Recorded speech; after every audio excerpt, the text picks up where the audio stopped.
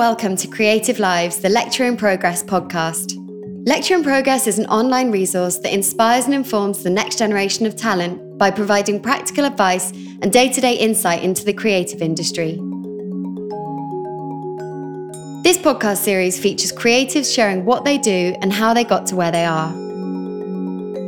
This week's guest is art director and graphic designer David McKendrick and was recorded on November 9th in front of a live audience at GF Smith's show space in London.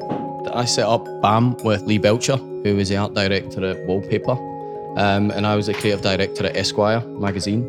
We had been both in our respective titles for around 8 years each, and we'd often fantasised. We go cycling together, we play football together, about setting up our business. And I think we made the leap. After graduating from the Glasgow School of Art in 2000, David began his career at Graphic Thought Facility before going on to work as art director for the Bespoke department at Wallpaper magazine and as a senior designer at North Studio. Throughout that time, he has regularly collaborated with the world's finest photographers, designers and filmmakers, enabling brands to gain recognition for cutting-edge, bold design. He tells us about the reality of orchestrating photo shoots as a beginner, thinking on his feet, and maintaining confidence in the company of big-name artists. I guess I've always been quite organised. I've always been a little bit, I use the loose term OCD, and I think that really hit home where my careers advisor when I was 15 put me in a work placement in the post office. So I guess it was a stroke of genius. They suggested I go be in the sorting office in the post office. And I guess that was my first kind of inkling towards design. My dad was also an art teacher, so I guess I had that influence on me. I studied visual communication, which covered graphic design, illustration and photography, which looking back on it at the time, I thought that's really odd to put all those three things together because it's three very different bunch of people. But looking back on it, I think that's got a huge influence in where I am now and the people I commission and the work I do. I'm going to make myself sound really old here, but we didn't have computers. I think, and I don't mean that like, it wasn't the 60s, but I think we had 3 Macs, those old blue and clear iMacs, between 42 of us, I think. And I guess we were taught a real old school mythology and graphic design. We were doing hand rendering. It was very conceptual. We were drawing. We'd live drawing classes once a week. We had photography courses. It was a pretty eclectic stuff. So there was no real focus on graphic design, I don't think, until my final year. And it was a 4-year course as well. So the first year was almost like it was like a foundation, which then led into the next 3 years of developing that. And I really found my home within that. I thought it was quite a nice way of education where you get to really experiment with everything in the first year. And then by year 4, you've kind of homed in on what you're most comfortable in. I'm not saying I was entirely comfortable in graphic design, which I'm still not, to be honest, but it was definitely the best place for me. We had loads of visiting tutors throughout our course at Glasgow. They were really good at getting people in, and a company called Graphic Thought Facility came very close to when we were finally graduating. I could say it was like we just got on really well, but we didn't. I really manipulated it because I was a real fan of their work, so I kind of made sure I was there first thing in the morning. I made sure my work looked brilliant. I made sure I chatted to them. I kind of manipulated that situation. And about 3 weeks after they left, they gave us a call and asked if I could come down and help for a couple of weeks over summer. My role at GTF was emptying the bins. It was going to the post office. It was artwork and books. It was getting the cappuccinos. It was pretty much, I was a support, but it was a support and it gave me the chance to make myself indispensable. And I stayed there for 4 years.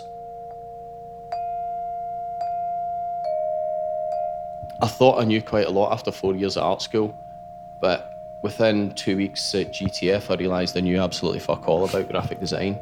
And I kind of see my first 4 years of my career as a bit like an apprenticeship, where I learned on the job, and I couldn't set a time. I could hardly use a computer.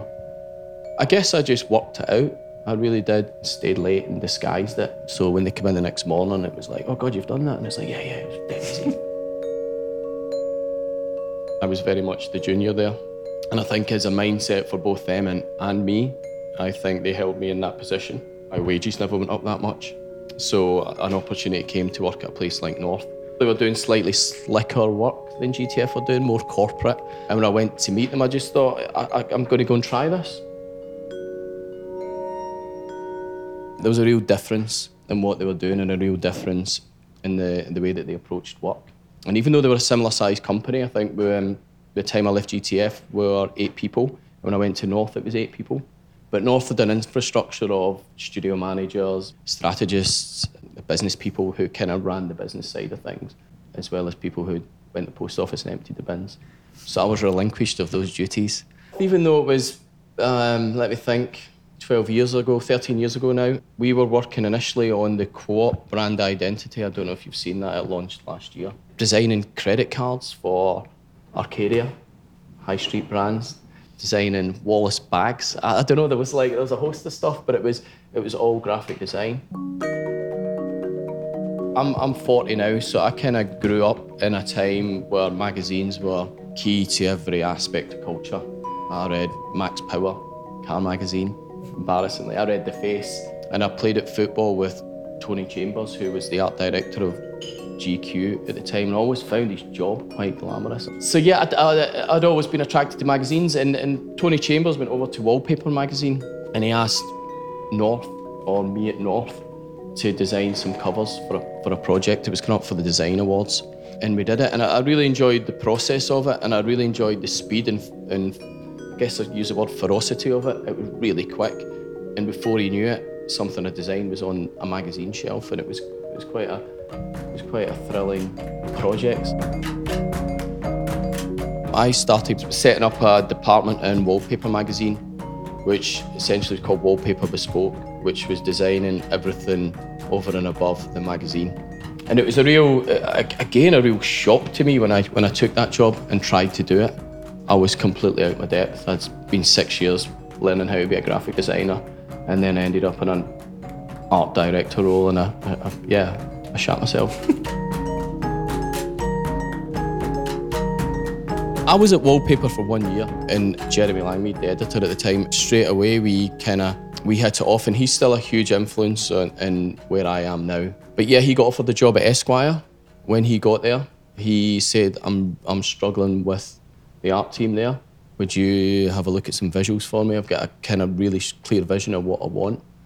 I did it on the side rather sneakily, and the proposals went down really well. The next thing you know, I was sat in Hearst speaking with the head of HR, negotiating my terms to be art director of Esquire magazine. Again, completely out of my depth.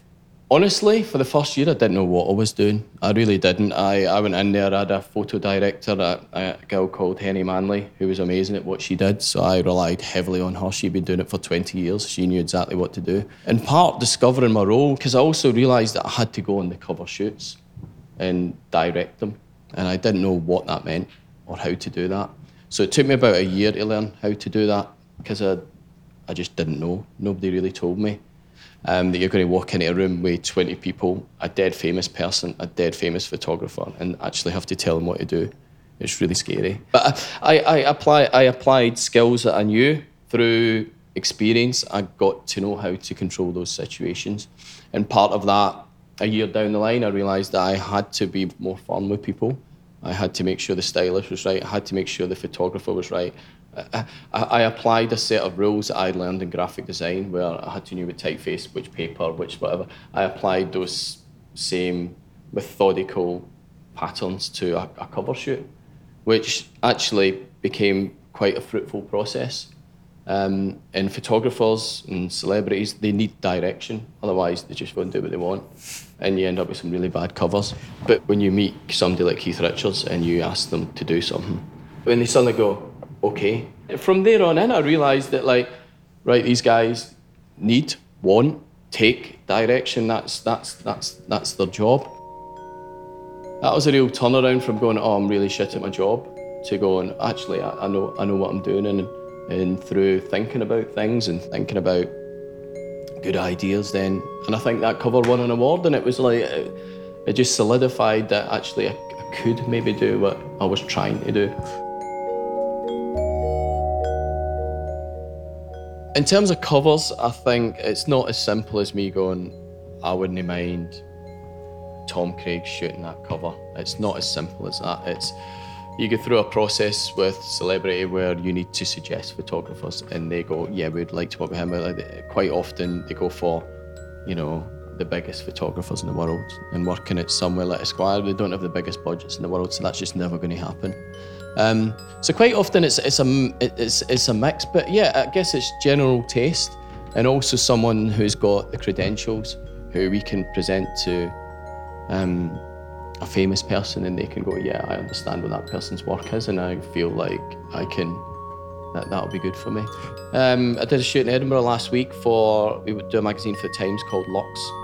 And it was a model called Stella Tennant, and my mum said, oh, she'll be happy she's getting paid for it. And they don't get paid for it. It's part of their contract. It's a promotion thing. And yeah, the budgets are absolutely minute. And it's something I've realised that from starting BAM, we do a lot more commercial work for commercial clients doing commercial shoots. And the difference between commercial rates and editorial rates are extraordinary.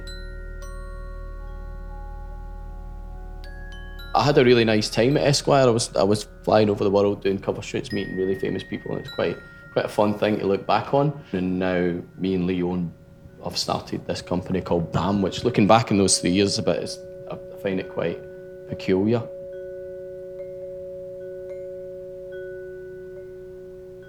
If I was to give anybody advice, it would be like, I don't know, look outside graphic design, look outside.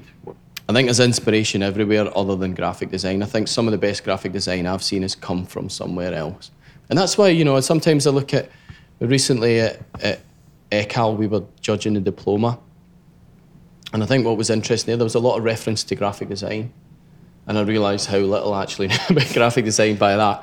But the most successful stuff was people who are trying things in virtual reality and trying to just move into different mediums, and that was really, really exciting because it was kind of unknown. Some of it was a little bit rubbish, but it was unknown and it was exciting for me, and it wasn't referencing the past. They were challenging themselves and challenging me to think about another medium, which I think is really interesting.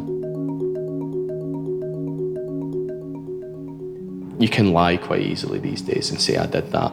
Whereas people that come in, oh, I artworked that. Yeah, I didn't commission that picture, but I set that bit of typography, and you can tell straight away, really, who is down the line. And when people come in and show you their work, you kind of know instinctively because I've been there. I know what I've artworked, I know what I designed, and I think it's really refreshing that people are honest. Lecture in Progress is made possible with the support of a number of brand patrons. They include GF Smith, Squarespace, and the Paul Smith Foundation. This episode of Creative Lives was brought to you by Lecture in Progress. It was presented by me, Indy Davis. The guest was David McKendrick, and he was interviewed by Will Hudson. The producer was Ivor Manley.